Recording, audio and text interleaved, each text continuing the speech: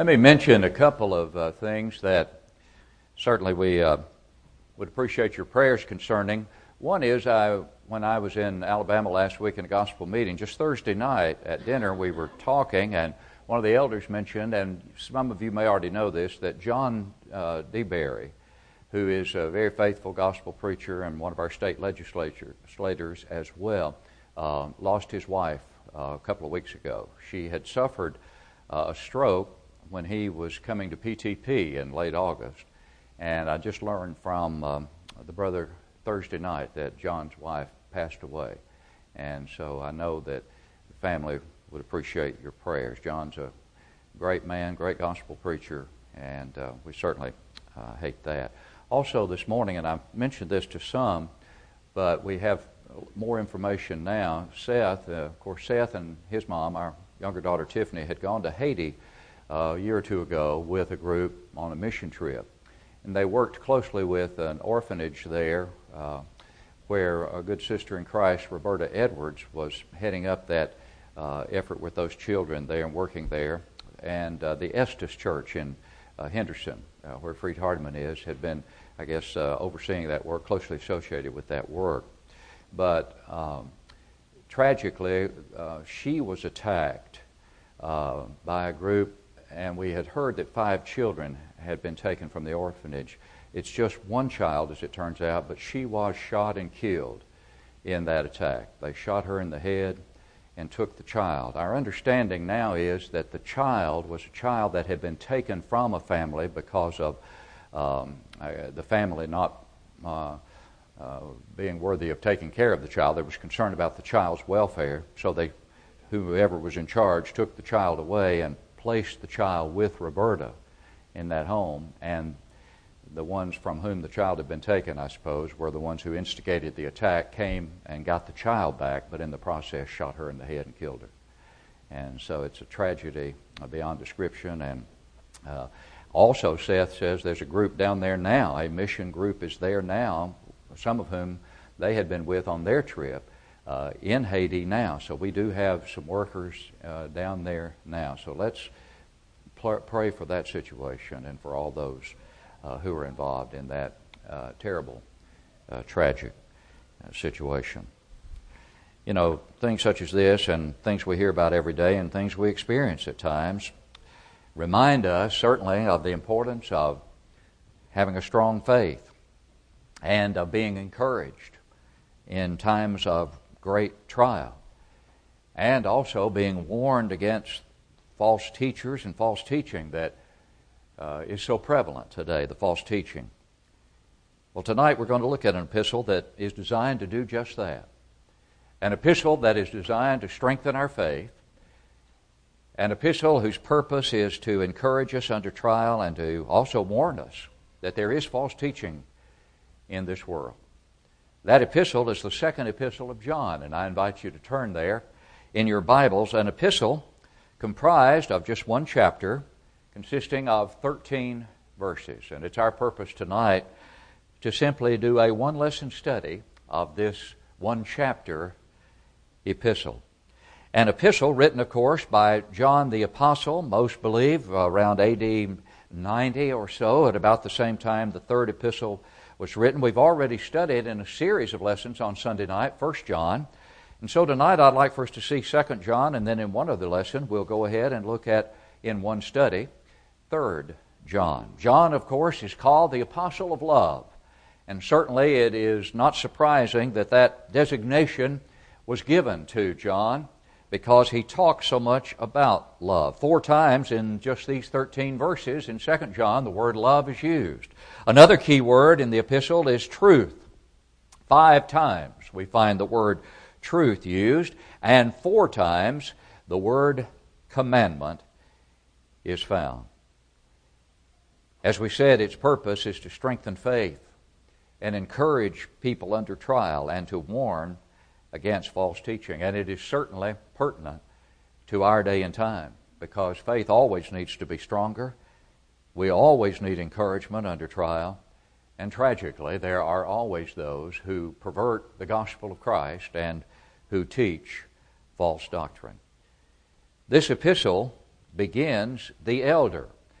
And because the article is there, the indication is that he was simply referring to himself not in an official capacity as an elder in the Lord's church, as was Peter, of course, but simply as the older, that is, an older man, as he writes.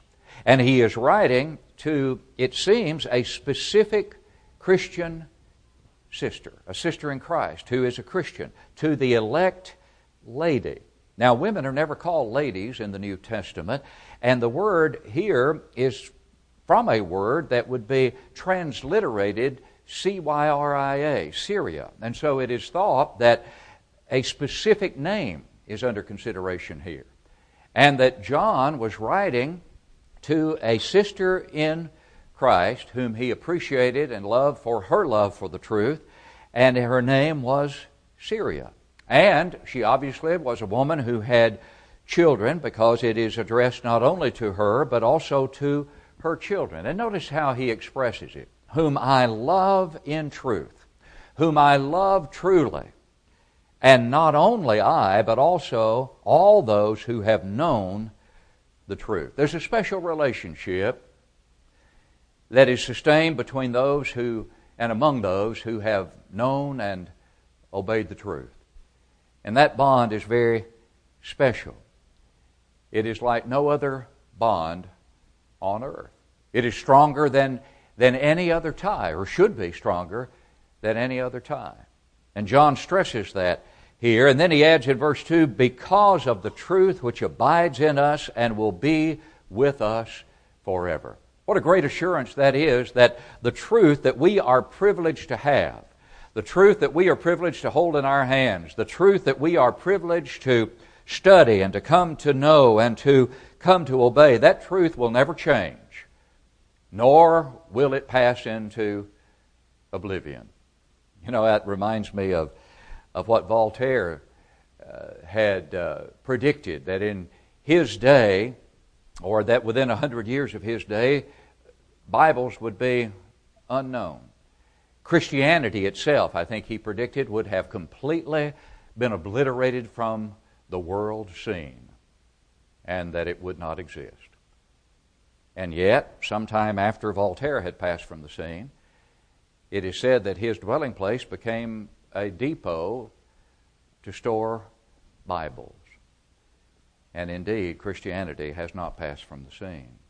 The detractors have come and gone, but the Word of God stands. Why should that shock us when Jesus said in Matthew 24:35, heaven and earth will pass away, but my words will by no means pass away. John reminds us again here of that great truth about the truth, that it abides forever. But notice something here.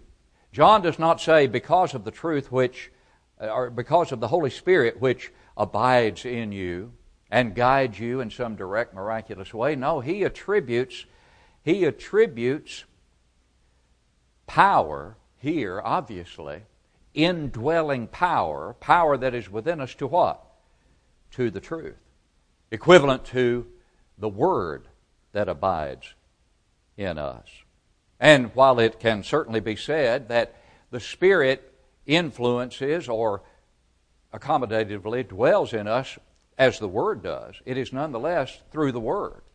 Through the Word that the Spirit influences. It is through the Word that the Spirit dwells. And by dwell I mean simply influences us.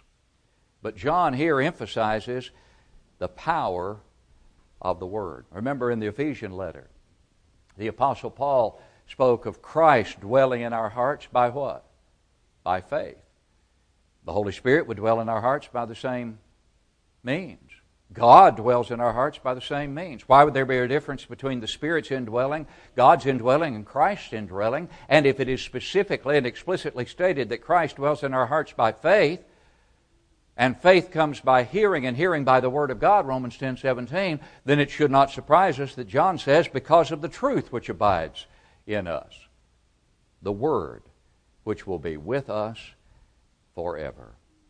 And then there is a greeting that is characteristic in the New Testament, seen time and again, and that greeting in verse 3 is, grace, mercy, and peace will be with you from God the Father and from the Lord Jesus Christ, the Son of the Father, in truth and love. Grace is the ground of our salvation. Grace is favor, literally. Grace is the unmerited favor of God. Without grace as a groundwork, there could be no possibility of salvation for any of us. Grace is God's favor, the grace that appears to all men in Titus 2, verse 11. But it is said, and I think accurately so, that mercy differs in the sense that mercy is grace in action. Mercy is God acting upon His grace in a way that relieves the misery of those who are in sin. Grace in action. And then peace is the result of that action. It all begins with grace. It takes action through God's mercy in the giving of His only begotten Son and the plan of salvation that came through Him. And when we avail ourselves of that plan and when we obey that plan, the result is peace. Peace that passes all understanding. Joy that is unsurpassed. And so John's wish for this sweet sister in Christ is grace, mercy, and peace from God the Father and from the Lord Jesus Christ, the Son of the Father. But notice the phrase at the end of verse 3, in truth and love. In truth and love. How do you separate love from truth? You do not. And John does not. Nor did Jesus when He said, if you love me, keep my commandments. John 14:15. And so the two really are inseparable. To walk in truth and to walk in love are inseparable, because it is love that should motivate us to obey the truth. And to walk in truth without love as the motivating factor makes truth, or walking in truth, mere duty, formality, and not motivated by the love that should motivate us to walk in truth. By the same token, if there is love without obedience, then there is empty emotion. An emotion that does not manifest itself in obedience to the will of God. Back to John 14:15. If you love me, keep my commandments. And so John says, in truth and love. And he goes on to say, I rejoiced greatly that I have found some of your children walking in truth. Now, John had obviously come across some of this Christian sister's children. And he rejoiced to relate to her that he had had contact with them. Seems to be indeed what he is saying here, that I have found some of your children walking in truth. And he rejoiced over that. Walking in truth, notice this, as we receive commandment from the Father. What commandment from the Father? To walk in truth.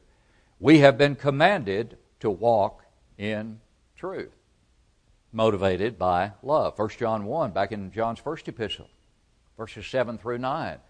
If we walk in the light, which is equivalent to walking in truth, if we walk in the light as He is in the light, we have what? Fellowship with one another.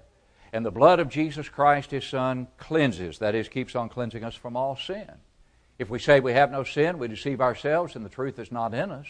If we confess our sins, He is faithful and just to forgive us our sins and cleanse us from all unrighteousness. And then in verse 5, he issues a plea to this lady. And he uses that same word, lady, that same Syria, indicating a proper name. I plead with you, lady, not as though I wrote a new commandment to you, but that which we have had from the beginning. That is, from the beginning of the gospel. What is it, John? That we love one another. Takes us back to the gospel, according to John, and what John recorded about Jesus when Jesus said, a new commandment I give to you, that you love one another, even as I have loved you. That's the newness of the commandment, not love. Love has always been a commandment in every dispensation of time. But the newness of the commandment that Jesus gave is, to the degree that I have loved you. There's the newness of the commandment, that you also love one another. And then he said, by this all will know that you are my disciples if you have love one for another. And John, the apostle of love, emphasizes that great quality time and time again in his writings. That we love one another. And verse 6, he says, this is love. But here's how love shows itself. Not by our coming together and telling each other all the time how much we love each other. There's nothing wrong with expressing that love, and certainly it should be expressed. But that is not the love about which John writes, not that empty emotion or not that empty expression of emotion. This is love, John tells us in verse 6, that we walk according to His commandments. Again, it gets back to John 14:15. If you love me, keep my commandments. The American Standard there incidentally says, if you love me, you will keep my commandments. And so this is love, that we walk according to His commandments. This is the commandment, that as you have heard from the beginning, you should walk in it. And what does John remind us about this walk in love in 1 John 5 and verse 3? He says, for this is the love of God, same thought as we're looking at here. For this is the love of God, that we keep His commandments. And then he says this in 1 John 5:3. And His commandments are not burdensome, as the New King James renders it, or grievous, as the King James says. His commandments are not burdensome. What is it that makes His commandments anything but a burden? Love. Love makes them light. Love takes away any burden that could be associated with commandment keeping and makes the commandments light. Reminds us of what Jesus said in the greatest invitation ever issued, doesn't it? Matthew 11:28-30, come to me, all you who are laboring and heavy laden, and I will give you rest. Take my yoke upon you and learn from me, for I am meek, or gentle, as the New King James says, and lowly in heart, and you shall find rest for your souls. For what? For my yoke is easy, and my burden is light. What makes that yoke into which we willingly and lovingly submit, what makes it easy? It's not easy always to live the Christian life. Obviously, we have just heard of a sweet sister in Christ in Haiti, Roberta Edwards, being killed. Was there because she's a Christian. But she was there in a very difficult situation, bearing a burden that she no doubt considered to be anything but a burden, but a joy and a light yoke to bear. What is it that makes that yoke easy and that burden light? Love. Love makes the burden light. Love makes the commandments light. And then in verse 7, we get the warning about deceivers. And it comes on the heels of the admonition to love one another and to base that love upon a mutual submission to the truth of God's Word. Love those who have submitted as you have to the will of God and who are walking in truth. And appreciate them and love them for their walk in truth. And encourage one another and lift one another up as you continue to walk together in truth. And that will help you to be able to overcome any false doctrine that seeks to interfere with that fellowship and to disrupt that fellowship. And so he ties the admonition to love in truth and to walk in truth with what he says, and then in verse 7, because, in other words, it's so important that you love one another. It's so important that you love on the proper basis, and that love is tied to truth. A truth that we can obviously know and be sure of and follow and walk in, because many are not walking in that truth. That's his next point. For many deceivers have gone out into the world. And then he adds, who do not confess Jesus Christ as coming in the flesh. This is a deceiver and an antichrist. And when we studied 1 John, we studied that matter of the Gnostic heresy and those who were denying that deity could ever become flesh. And John deals with that heresy, but he also deals with any error and any deception, which is very prevalent still in our world tonight, tragically. And so he admonishes, verse 8, look to yourselves, that you do not lose those things we worked for, but that we may receive a full reward. There you have another one of the hundreds of passages in the Scriptures which tell you it's possible to fall from grace. If it's not possible to fall from grace, then why is verse 8 even in this letter? Look to yourselves that we do not lose those things we worked for. Is it possible for us to lose the things we've worked for spiritually? Well, of course it is. Otherwise, John would never have issued the warning. But that we may receive a full reward. Keep on working.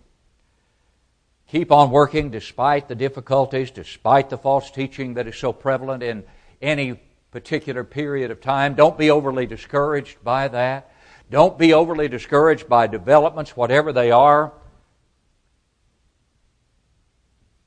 But keep on working and looking toward that full reward. And then there are verses then that follow in verses 9 through 11 that perhaps are the most familiar to us in this epistle.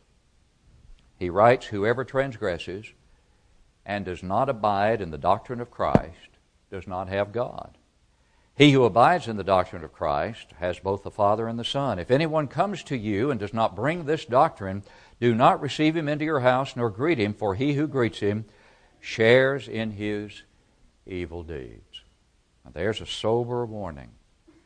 Whoever transgresses, that word there is from a word that literally means whoever progresses.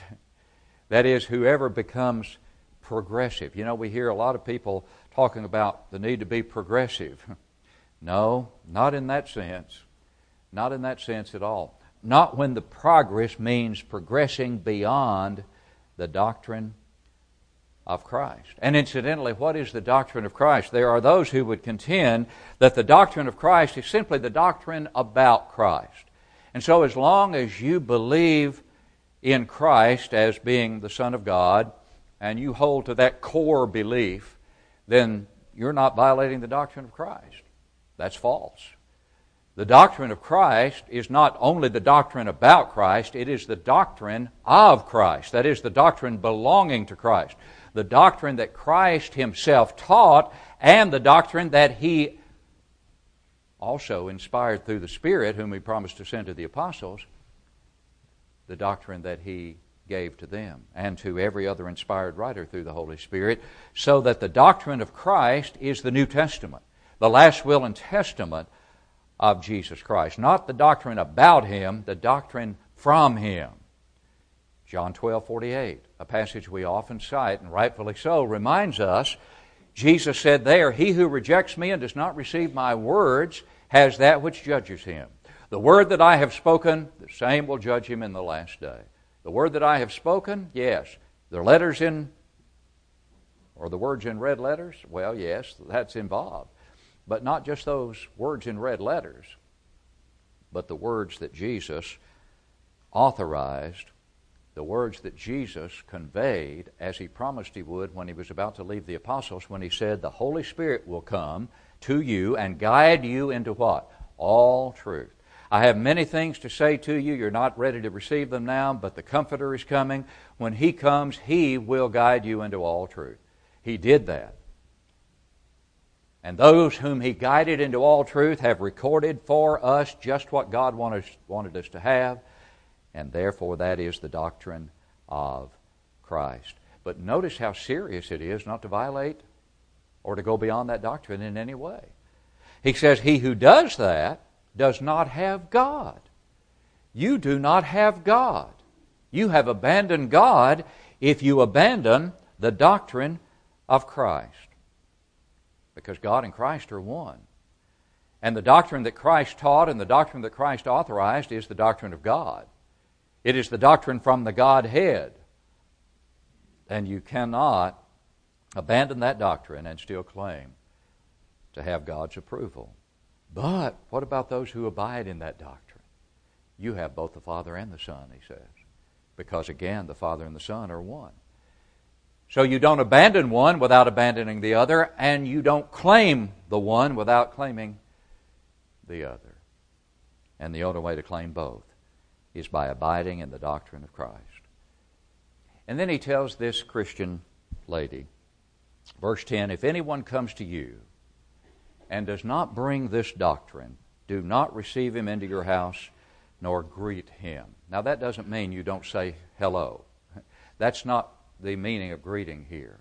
But we also have to keep in mind that in New Testament times, there were no motels on the scene then. And those who traveled and preached and taught would be dependent upon members of the Lord's church to help them and to assist them on their journey and to provide some things that would encourage them and keep them going. And what he is saying to this lady is, who might be very much inclined, and would be based upon her obvious Christian character, she might be inclined to take in, and probably had done so, those who were preachers and teachers of the truth. But he's saying, when one comes to you and is not a teacher of truth, then you do not receive him into your house and greet him, meaning you do not do anything to bid him Godspeed, is the idea. He's not saying if a false teacher is lying in a ditch somewhere and you know him to be a false teacher, but he's been severely injured and hurt, you just say, I'm sorry, I got to pass by you, you're a false teacher. No, that's not the thrust of this teaching. We'd be obliged to help anyone in certain circumstances. But what he is saying is, don't help a false teacher under circumstances that would encourage his teaching and further his work. Don't do that. That should sober our thinking, should it not? As to how we should conduct ourselves in our relationships with those who are in that situation. We are kind, we're compassionate, we're courteous, but we do not fellowship or in any way encourage false teaching or false teachers. And he adds this sobering note in verse 11. For he who greets him shares in his evil deeds. And again, greeting is not simply saying hello or even a handshake. That's not what he's saying. He's saying, do not greet him in a way that encourages him and makes him feel that you're bidding him Godspeed and that you're on his side. Do not do it. Do not do it. We can be courteous and should be, and kind and compassionate, but uncompromising in our relationship. And we have to use good judgment and common sense, as well as the Word of God, obviously, in how we conduct ourselves in those relationships. And then he concludes, having many things to write to you, I did not wish to do so with paper and ink, but I hope to come to you and speak face to face. It's interesting, the words there, face to face, literally are mouth to mouth. I look forward to coming to you and talking to you mouth to mouth. Seeing you, in other words, in person. That what? That our joy may be full. You know, as I looked at this verse again and thought about it, I thought,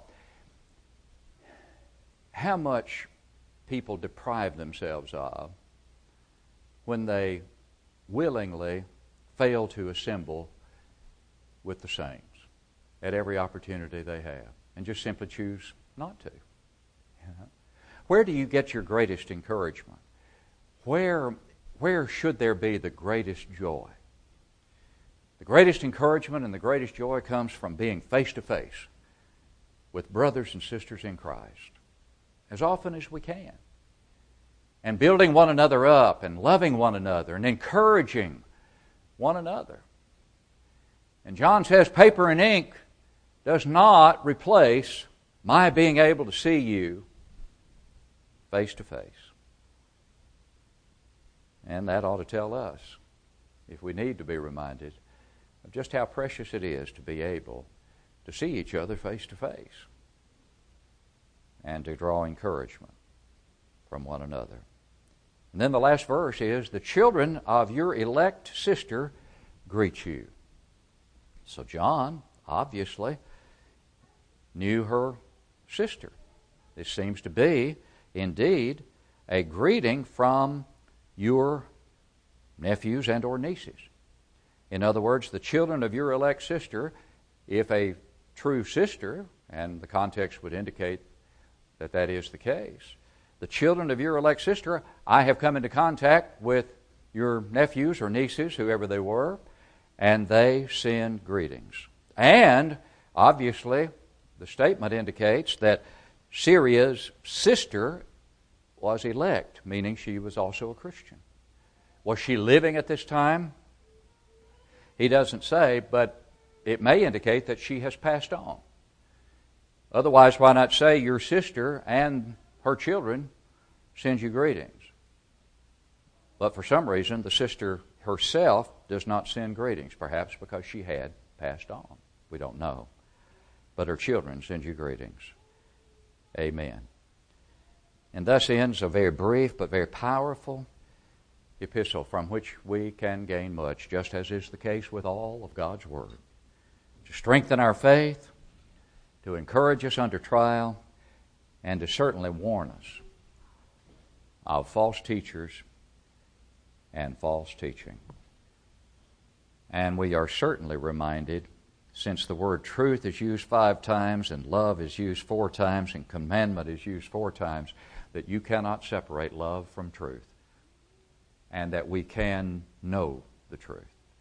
And tonight you can be assured that when I tell you, if you're not a Christian, that you must believe that Jesus is the Christ, that you must repent of your sins, confess Him to be the Christ, and be buried with Him in baptism for the remission of sins, that I am telling you the truth, and you can look it up right here.